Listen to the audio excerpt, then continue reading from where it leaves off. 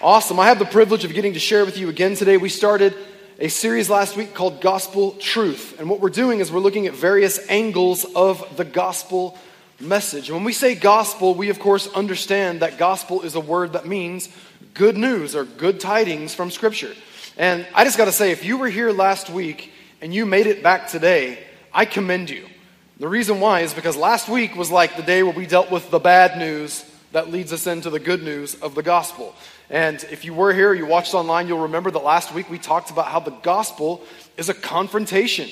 The gospel confronts us in our sinfulness, and it confronts us in our complacency. And so we dealt with those topics, and we really just established this idea that I can't understand the good news of the gospel unless I understand the bad news of my sinful condition as a human being. Again, we spent a lot of time talking about bad news. So if you got through last week and you made it back today, congratulations. I commend you. I'm grateful that you are here today so that we can jump into the good news of the gospel of Jesus Christ.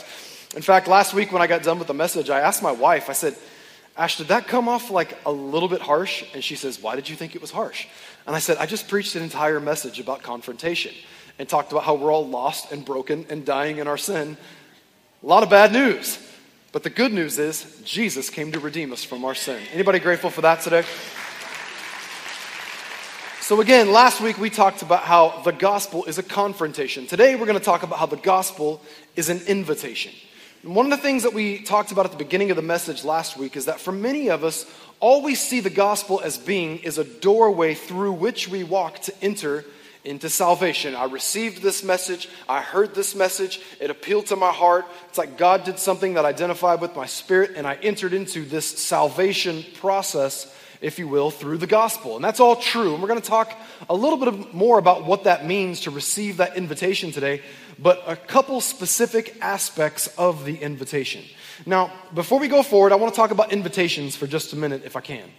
First of all, anytime any one of us get an invitation in the mail, we get an invitation via email, somebody puts a card that is an invitation in our hands, we have to stop and recognize that the invitation tells us two things.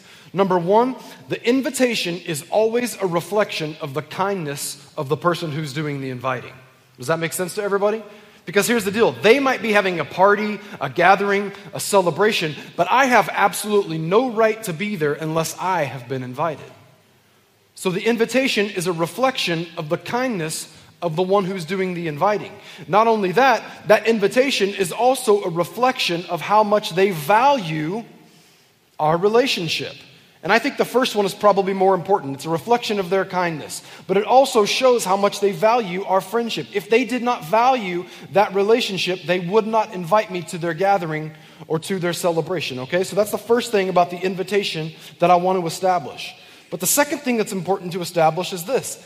With just about every invitation I've ever received from anybody to any gathering or celebration, at the very bottom of that invitation, it had something very important that required something of me. And it's called RSVP. You guys have gotten the invitation before, right? You've been invited somewhere, haven't you? Okay. So there's something that is required of me in the RSVP. That means that I have to reserve my place. I've been invited, but I have to indicate to them that I am taking my place when it comes to the invitation or this place, this thing that they've invited me to. And today, as we talk about the gospel being an invitation, I hope that by the time we get to the end of the message, every single one of us will have given our RSVP into the kingdom of God. What I mean by that is this. God extends the invitation, but not everybody is taking their place in his gathering, in the kingdom of God. I want to be one of those people that takes my place, that takes God up on his invitation and says, God, I want everything that you have for me in this great kingdom party that you are planning. So the gospel, my friends, is an invitation. If you got your Bible this morning, meet me in 2 Corinthians chapter 5. 2 Corinthians chapter 5. I want to talk today about two specific angles of salvation that the gospel invites us into, okay? The first thing we're going to focus on this morning is the gospel invites us into reconciliation. Everybody say reconciliation. The gospel invites us into reconciliation. And this is a pretty familiar passage of scripture here at the Bridge, 2 Corinthians 5, because whether you knew this or not, This is the passage from which we get our mission statement, connecting people with God, connecting people with people. It comes from 2 Corinthians 5. Let's read starting in verse 17. Therefore, Paul writes, if anyone is in Christ, they are a new creation. The old things have passed away, and behold, all things have become new. And again, last week we talked about bad news, that on our own, we have been separated from God because of our sin. And that goes back to after the creation narrative, we see Adam and Eve fall, which gives us this sinful nature through which we inherit these sinful tendencies. But then all of us in our own lives, we tend to choose our own will over God's, and it's our own sinfulness that separates us from God. We have to be reconciled back to God. But of course, the gospel by definition is good news, and the good news today is that anyone who is in Christ can leave the old stuff behind and step into the new stuff that God has for your life. We can be reconciled, and that's good news. Let's look now at verse 18. Paul says, now all things are of God, who has reconciled us, there's that word again, reconciled us to himself. God reconciling us to himself through Jesus Christ, and has given us the ministry or the word of reconciliation. So let's just talk for a minute about what it means to be reconciled. When you go back and you see this word reconciled or reconciliation in the original manuscript, in the Greek it's the word katalage, which means it's a financial or an accounting term, and it means an adjustment of a difference. So in other words, you could have two balances sitting next to each other. One balance is a balance of a debtor, and the other one is the one who is owed something. So that's a picture of two accounts needing to be reconciled. But let's back up for a moment. Because in order for reconciliation to be necessary, there has to be a difference or a division between the two parties. Or, more specifically, there must be a difference between the two accounts. Now, if we look again at verse 18, what we just read, this is what it says again. Now all things are of God, who has reconciled us. So there was a difference between God's account and my account, and God has reconciled us to himself. How? Through Jesus Christ. Paul's writings here indicate that the divide that existed was between God and me and God, you and God, God and you. And again, last week we established that good news is only good when we understand bad news. Of course, what was that bad news? That we're sinners. We are lost in our sinfulness. We are unable to save ourselves, and that sinfulness has separated us from God. That is what has created the difference in my account and God's account. In other words, the reconciliation that needed to take place, according to Paul, was between God and us because of our sins. Now, if that's bad news, then what's the good news? Again, the good news is God has reconciled us back to himself through Jesus. Now, many of you hear that word reconciliation. You're like, okay, Zach, I get it. I've been walking with God for a long time. I think I understand what it means to have this relationship restored between me, a sinful human being, and God, who is perfect and righteous. I think I understand that. But I want to dig a little bit deeper here on a very human level. Because the truth is, reconciliation sounds good in theory, but it's not always so easy in practice. Can somebody say amen? Because sometimes we get burned. Guess what? Sometimes we burn others. Sometimes we're the offender. Sometimes we're the one who's been offended. Reconciliation sounds nice in theory, but it's not always easy in practice. If you go on and you read verse 19 of 2 Corinthians 5, this is what it says. That God was in Christ reconciling the world, or us, back to himself, not imputing their trespasses to them. Stop again right there. That word imputing goes hand in hand with this word reconciliation because, again, it's an accounting or a financial term.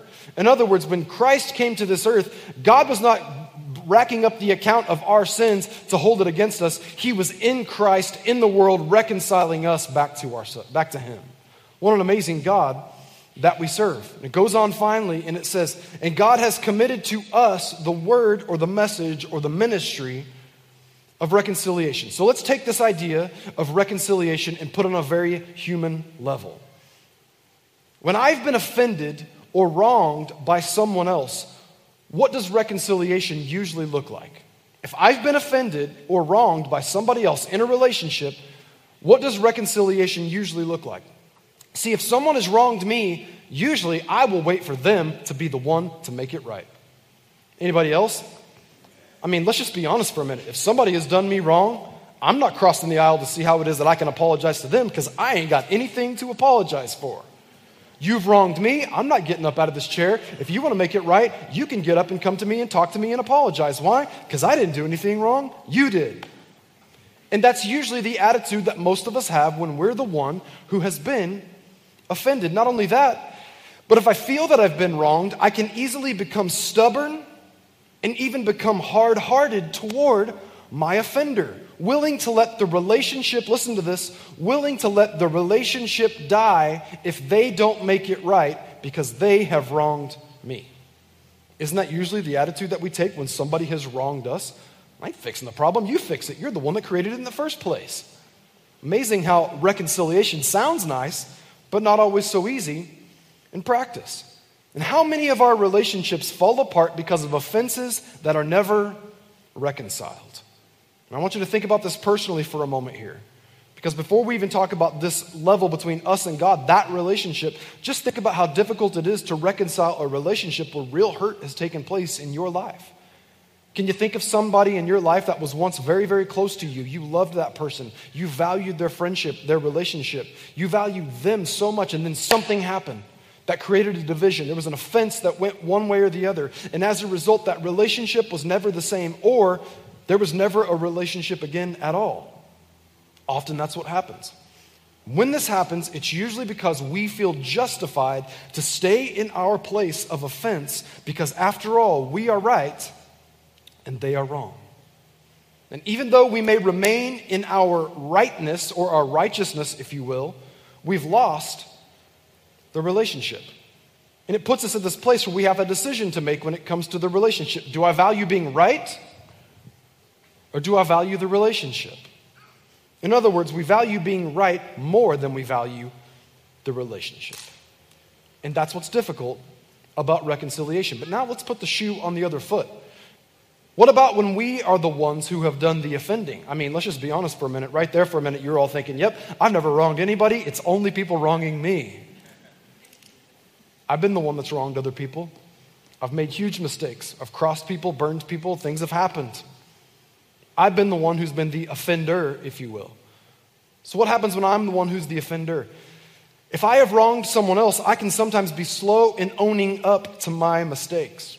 I can stand in my stubbornness and my pride and let a relationship die because I refuse to humble myself and admit three very powerful words. I was wrong. Funny how difficult those words are to cough up sometimes, but amazing how powerful they are when we're willing to do it. I was wrong. I made a mistake. I messed up. It's on me. I can't point the finger anymore. I just have to own it. I made a mistake. Those are three powerful words that if we can learn them, we'll find healing and it can initiate reconciliation. What about this? Have you ever made a mistake so big that you were just too embarrassed or ashamed to admit that you were wrong? Sometimes that's why we're unwilling to say, I'm sorry, I was wrong. And because of that embarrassment or the humility that is required, you distance yourself and you chose to remain in your guilt rather than make it right. I can't come face to face with the person that I've offended. I feel too guilty. I feel too ashamed. And rather than fess up to it, I would rather remain here in my guilt and not even have to deal with it. Sometimes we can even know that what we did was wrong, but because of our pride and our stubbornness, we're unwilling to go to the other party and make it right. And again, quite often, this is how we as human beings handle offenses in our sinful humanity. But watch this. Those two levels we talked about right there are how we handle offenses when reconciliation needs to take place. When we've been offended or we're the ones who have done the offending. But with all of that said, let's go back to Scripture and see the way that God handles offenses and in order to initiate reconciliation. Again, verse 19, God was in Christ reconciling the world to himself. You see, the good news of the gospel is that the offended God came to his offenders, us, in the person of Jesus Christ, and not only initiated the reconciliation, but paid the price that would cover the cost of our offenses, even though he didn't commit the offense. We sit back sometimes in our earthly human relationships and we think, well, if you want this thing to be okay, then you better fix it because you're the one that made the mistake. Or sometimes we're the offender and we're unwilling to admit what we've done wrong. Sometimes we can even get to a place where we lie to ourselves and we justify what we did, knowing full well that it's okay. And we keep telling ourselves that lie over and over and over again to the point that we actually believe it, and reconciliation never takes place. But the beauty of the gospel is that when God looked down and saw that there was a divide between him and us because of our sinfulness, he didn't wait for us, the offenders, to make it right because he knew we could not pay that price. What did he do to initiate reconciliation? He came to us and said, I know I didn't do anything wrong, but I'm coming to you because I want to show you just how much I value this relationship. See, we said earlier that sometimes what we do is we value being right over the relationship. See, I know that God himself is always right and he is always just, but he doesn't stay there in his stubbornness. He comes over here and says, as much as I value my righteousness, I equally value this relationship I have with you. So guess what? I'm crossing the divide and I'm going to be the one to reconcile this thing because I long to be in relationship with you. And that, my friends, is the good news of the gospel of Jesus Christ.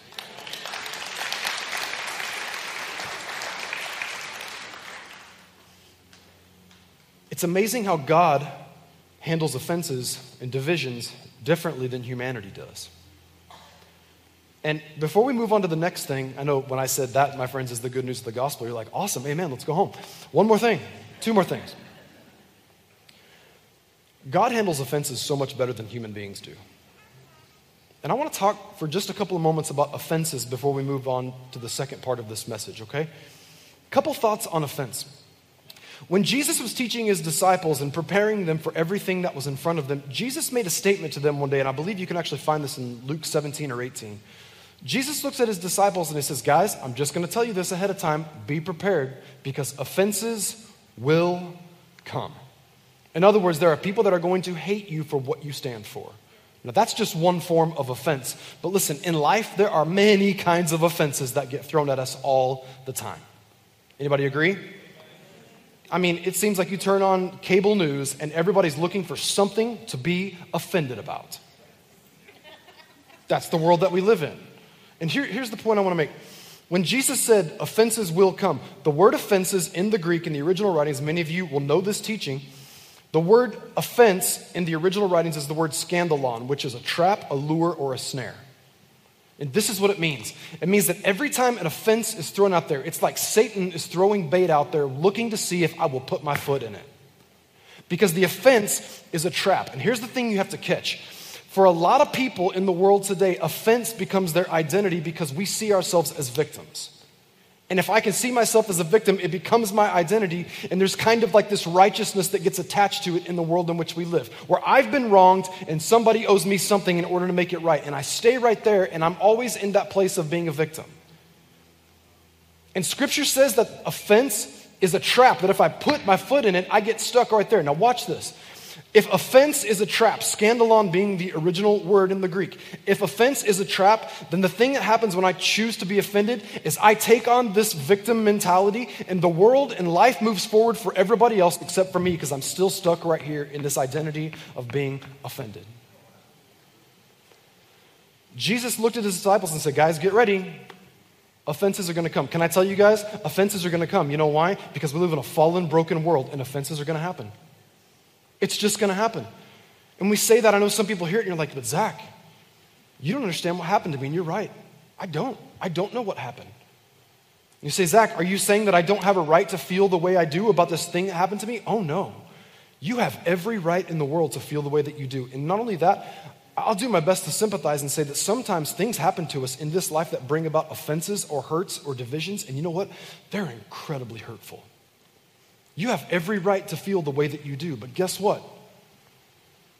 Jesus says that offenses are going to come, and if I put my foot in the trap, that becomes my identity, and I'm stuck there. But God, because of his goodness and his grace, made a way that I don't have to accept the identity of being offended. I can move forward, and I can overcome things that happen to me and come my way. We don't have to allow offense in victimhood to become our identity. Yes, stuff happens in life because guess what? We live in a fallen, broken, sinful world. Things are going to happen. Offenses are going to come. But listen to me. Don't put your foot in the trap. You say, well, how do we know that? Why do we know that? Because God was the ultimate one who was offended in this story of reconciliation. We're the offenders. He's the one who's been offended. Why? Because our sin and his righteousness, our sin enters into this picture and God looks at it and says, no, no, no, no, no, no. But yet God in his goodness doesn't wait for us to try to fix the problem. He sees that we can't. He comes to us and he does the reconciling. It's a picture of God choosing not to stay in a position of offense. He says, I'm not going to get stuck there. Am I righteous? Yes, absolutely. But because I love you so much, I also value the relationship. I'm coming to you and I'm bringing reconciliation.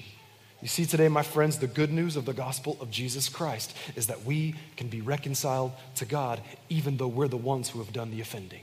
He loves us so much that from a place of righteousness, he reaches down and reconciles us because he values the relationship that much. Anybody else grateful for the gracious God that we serve?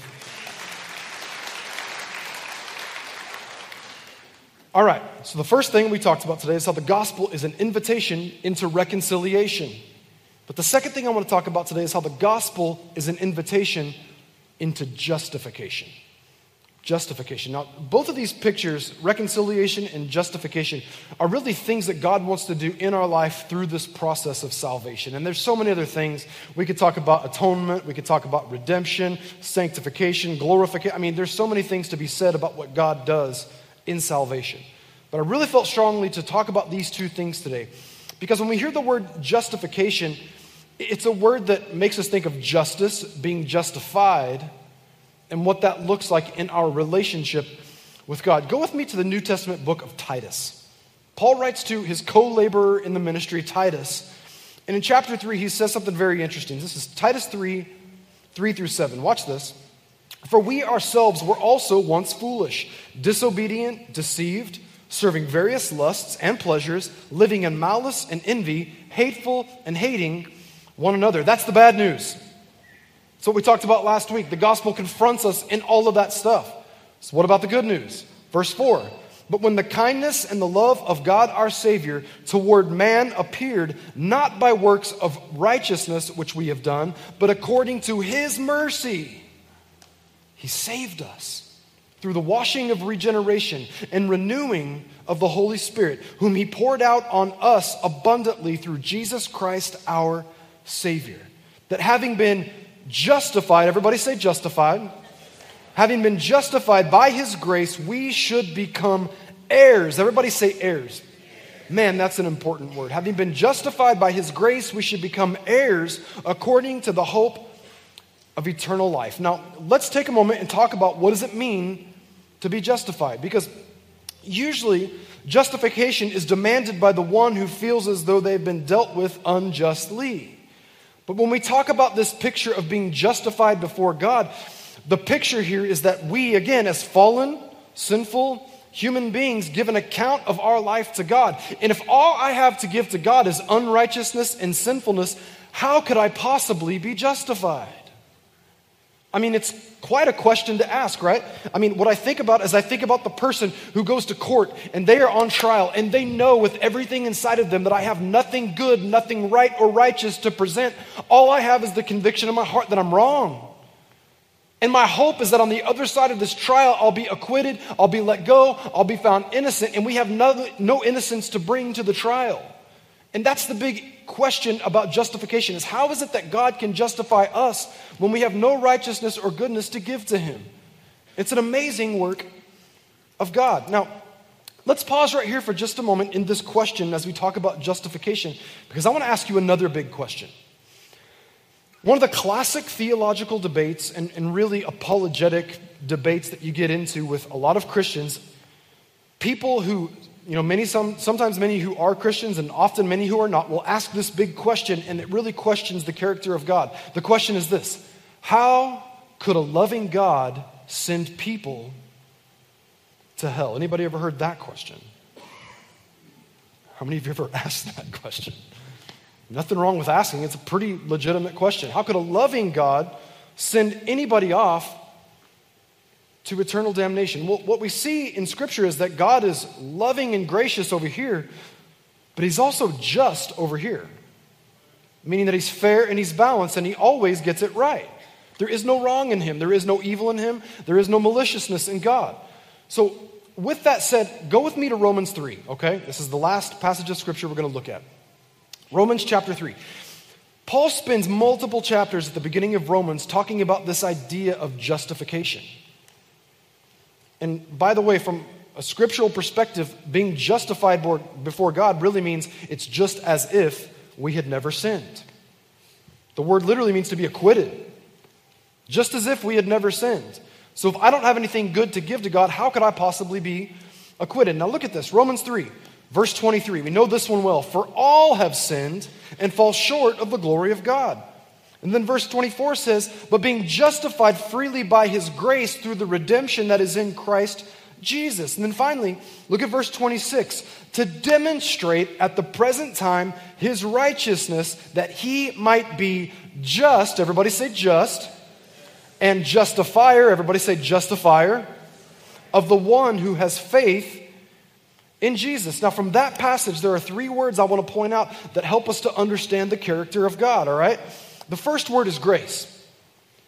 I've grown up in church and heard this word grace all my life, and the most common definition that I've heard given to grace, and it's accurate, is that grace is unmerited favor.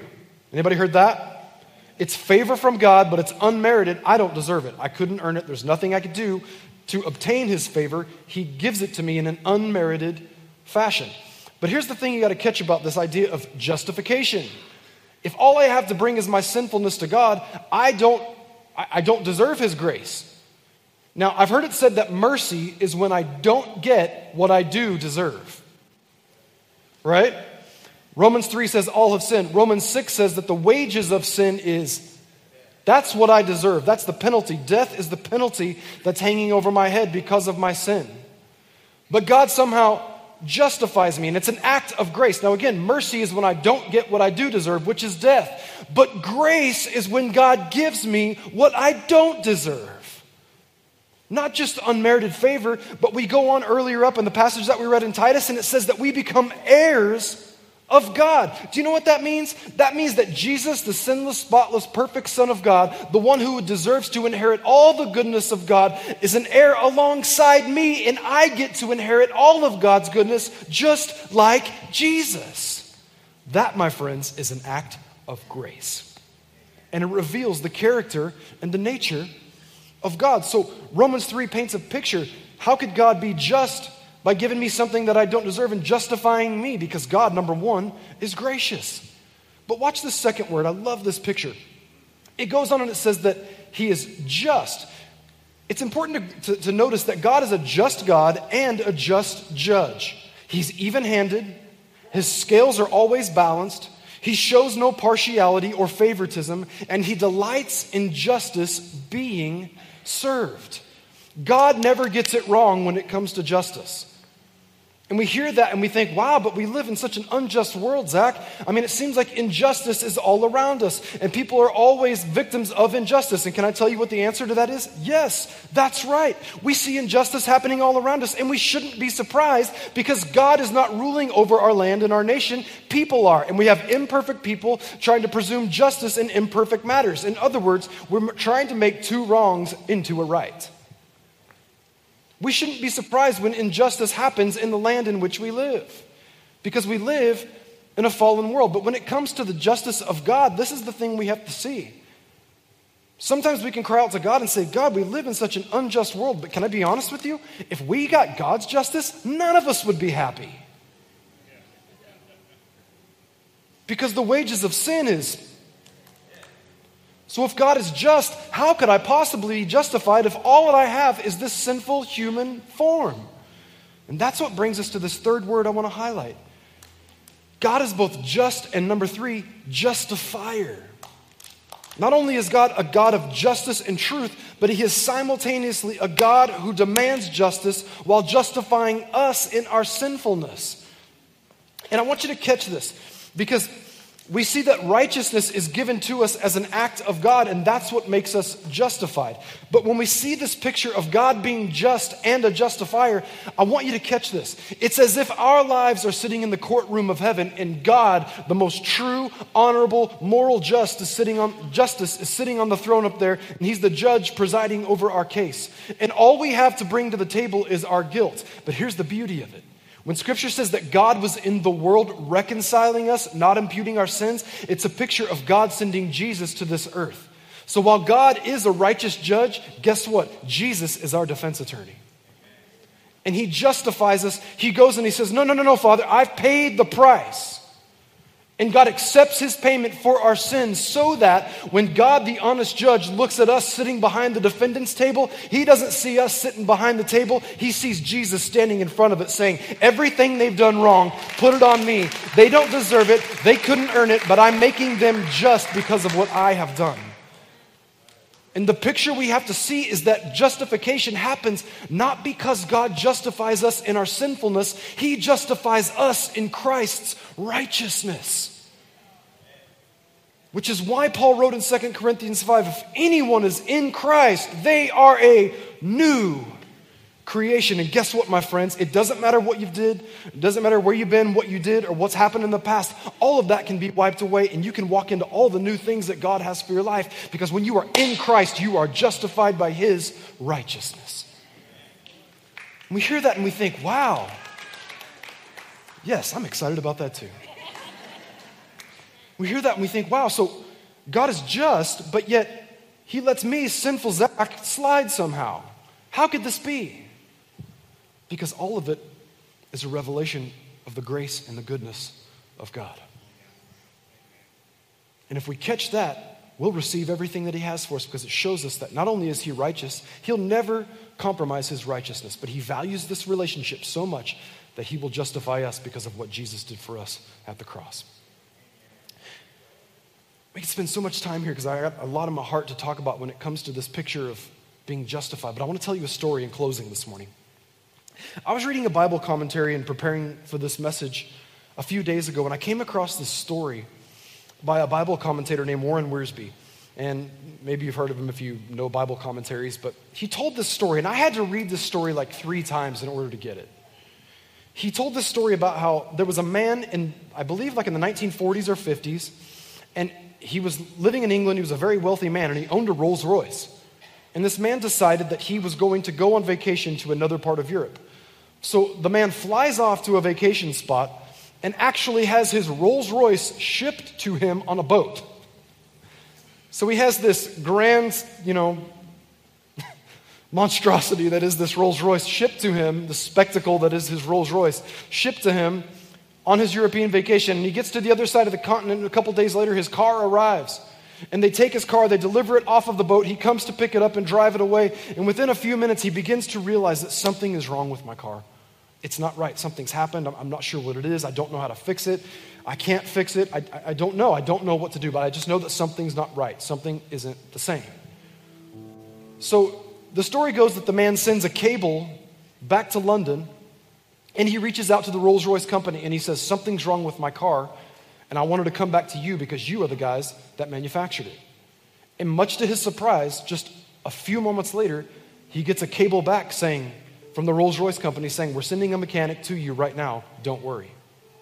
And he's blown away. He's like, they're sending a mechanic to me. They're not going to refer somebody. They're not going to do this. They're not going to do that. They're just sending somebody to me at their cost and at their expense to come and fix my car.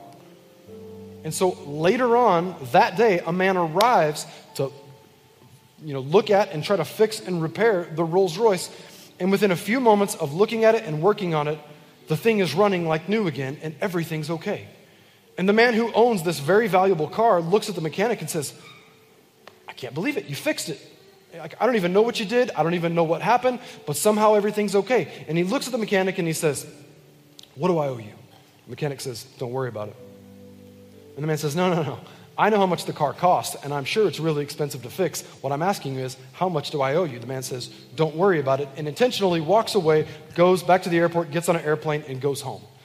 The man continues on his vacation, wondering the whole time, am I going to get home and there'll be this bill that arrives in the mail telling me that I owe a bunch of money for the repairs to my car? So he sends a letter off to the Rolls-Royce company and he says, it was amazing how you guys came and fixed my car. This guy did such great work. I'm even amazed that you sent somebody to me at your own expense. How could you do that? Why would you do that? I just got to ask, what do I owe you? A few days later, he gets a letter back in the mail from the Rolls-Royce company saying, sir, we have no reports of there ever being anything wrong with a Rolls-Royce. And he thought to himself, they're just trying to look out for their reputation. I can't believe it. I can't believe it. I had to read that story 3 times to get it. Because that man was probably sitting there thinking, I don't know if I'm the one who's to blame for what happened to the car. It could be my fault. They might try to charge me some extraordinary amount of money that I'm unwilling to pay. Maybe it's not going to make sense. I couldn't have fixed it myself. I had to go back to the Creator, though, because they're the only ones who probably know how to fix it right. And at their own expense, they came and solved the problem, reconciling the issue as if it had never happened. See, when we come to God in our sinfulness, we come to Him and we say, God, I can't fix this. And in all reality, it's my fault. When we go to the Creator, not somebody who's going to make the problem worse. When we go back to the Creator, He knows exactly who to send to fix the problem. And that's why He sent Jesus to this earth. And when the whole thing's said and done, we look at it and we're like, I'm justified in your eyes, God, by Christ's righteousness? How can that be? Because all I had to give was this broken, sinful life. How can it be that that is what you took and you justified? And God says, I'm not justifying you according to your sin. I'm justifying you according to my Son's righteousness. And guess what? All the stuff that you brought me, it's as if it never even happened. That, my friends, is a picture of justification. And the good news of the gospel of Jesus Christ is that it invites us into a relationship where we can be justified before God even though we are fallen, sinful, and broken. I don't know about you, but that's a God that I can give my life to, my praise to, my worship to, and everything that I have because He is worthy of it all. God, I thank you this morning for every single person who's here today. God, I know in this house there are a few people that they've been in church their whole life. They know your word pretty well. But God, there will never ever come a day where we should take for granted what you have done for us. You have reconciled us back to yourself through Jesus.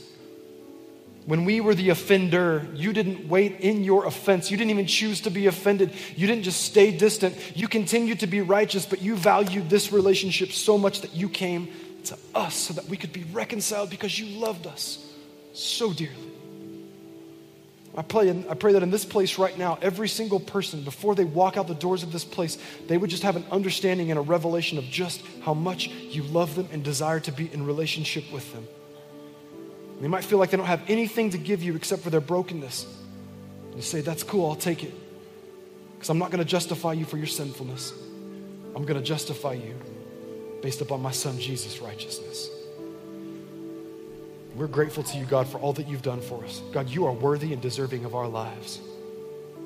I pray for people in this place today that feel distant from you, that you would remind them, whisper to their heart right now that they've been reconciled if they will put their faith in Christ.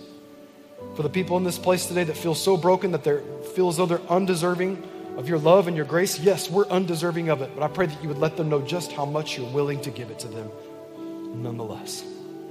We thank you for your goodness. With heads bowed and eyes closed, before we wrap up our service, we only have a couple more things to do, but this is as important as anything we'll do today. Maybe you're here today and you don't have a relationship with God. You've never said yes to Jesus. Jesus loves you so much, He gave His own life just for the opportunity to know you and to come into relationship with you. If you put your faith in Christ, we can be reconciled back to God because of what Jesus did for us. It's not about magic words. It's not about praying some fancy special words prayer. It's about committing with everything in our heart that we believe that Jesus paid a price for our sins so that we could be forgiven and that God raised Him back to life so that we could have new life as well. I'm going to pray a prayer in just a moment. And I want to invite everybody in the house, if you want to come back into a relationship with Jesus or do that for the very first time, to pray this prayer with me and just watch God wrap His arms around you and welcome you into His family. Would you repeat these words after me today and mean it with everything you got? Just say, Jesus, I thank you for giving your life for me. I believe you're the Son of God. I believe that your death was full payment for my sin. So today I choose you. I choose to follow you and surrender to you. I want you to be my Savior and be the Lord of my life. From this day forward, I will walk with you into eternity. In Jesus' name, amen. Now listen, we want to do this out of respect for everybody in the house that might have made a decision. So everybody hang tight till the end of service, okay? If you made a decision to follow Christ today, we want to help you start your journey of faith. We have a simple book we want to give you. It's just a tool to help you get started. It's called The Next 7 Days, and there's 2 ways you can get it. As soon as service is over, we'll have prayer teams right down here near the front of the stage. I'm not going to embarrass you or put you on the spot. They just want to pray with you if you need prayer, anybody that needs prayer. But if you made a decision to follow Christ today, come up to one of them, let them know you made that decision. We want to give you a book to help you get started in your journey of faith. If you need to go quickly at the end of service, just stop by the Next 7 Days desk. It's right between the glass doors before you exit the building. Our team is there to help you, to pray with you, to give you that book, and do anything we can to help you get started in your journey of faith. We are so glad you made that decision. It's the best decision you could ever make. Can we put our hands together and welcome people into God's family today?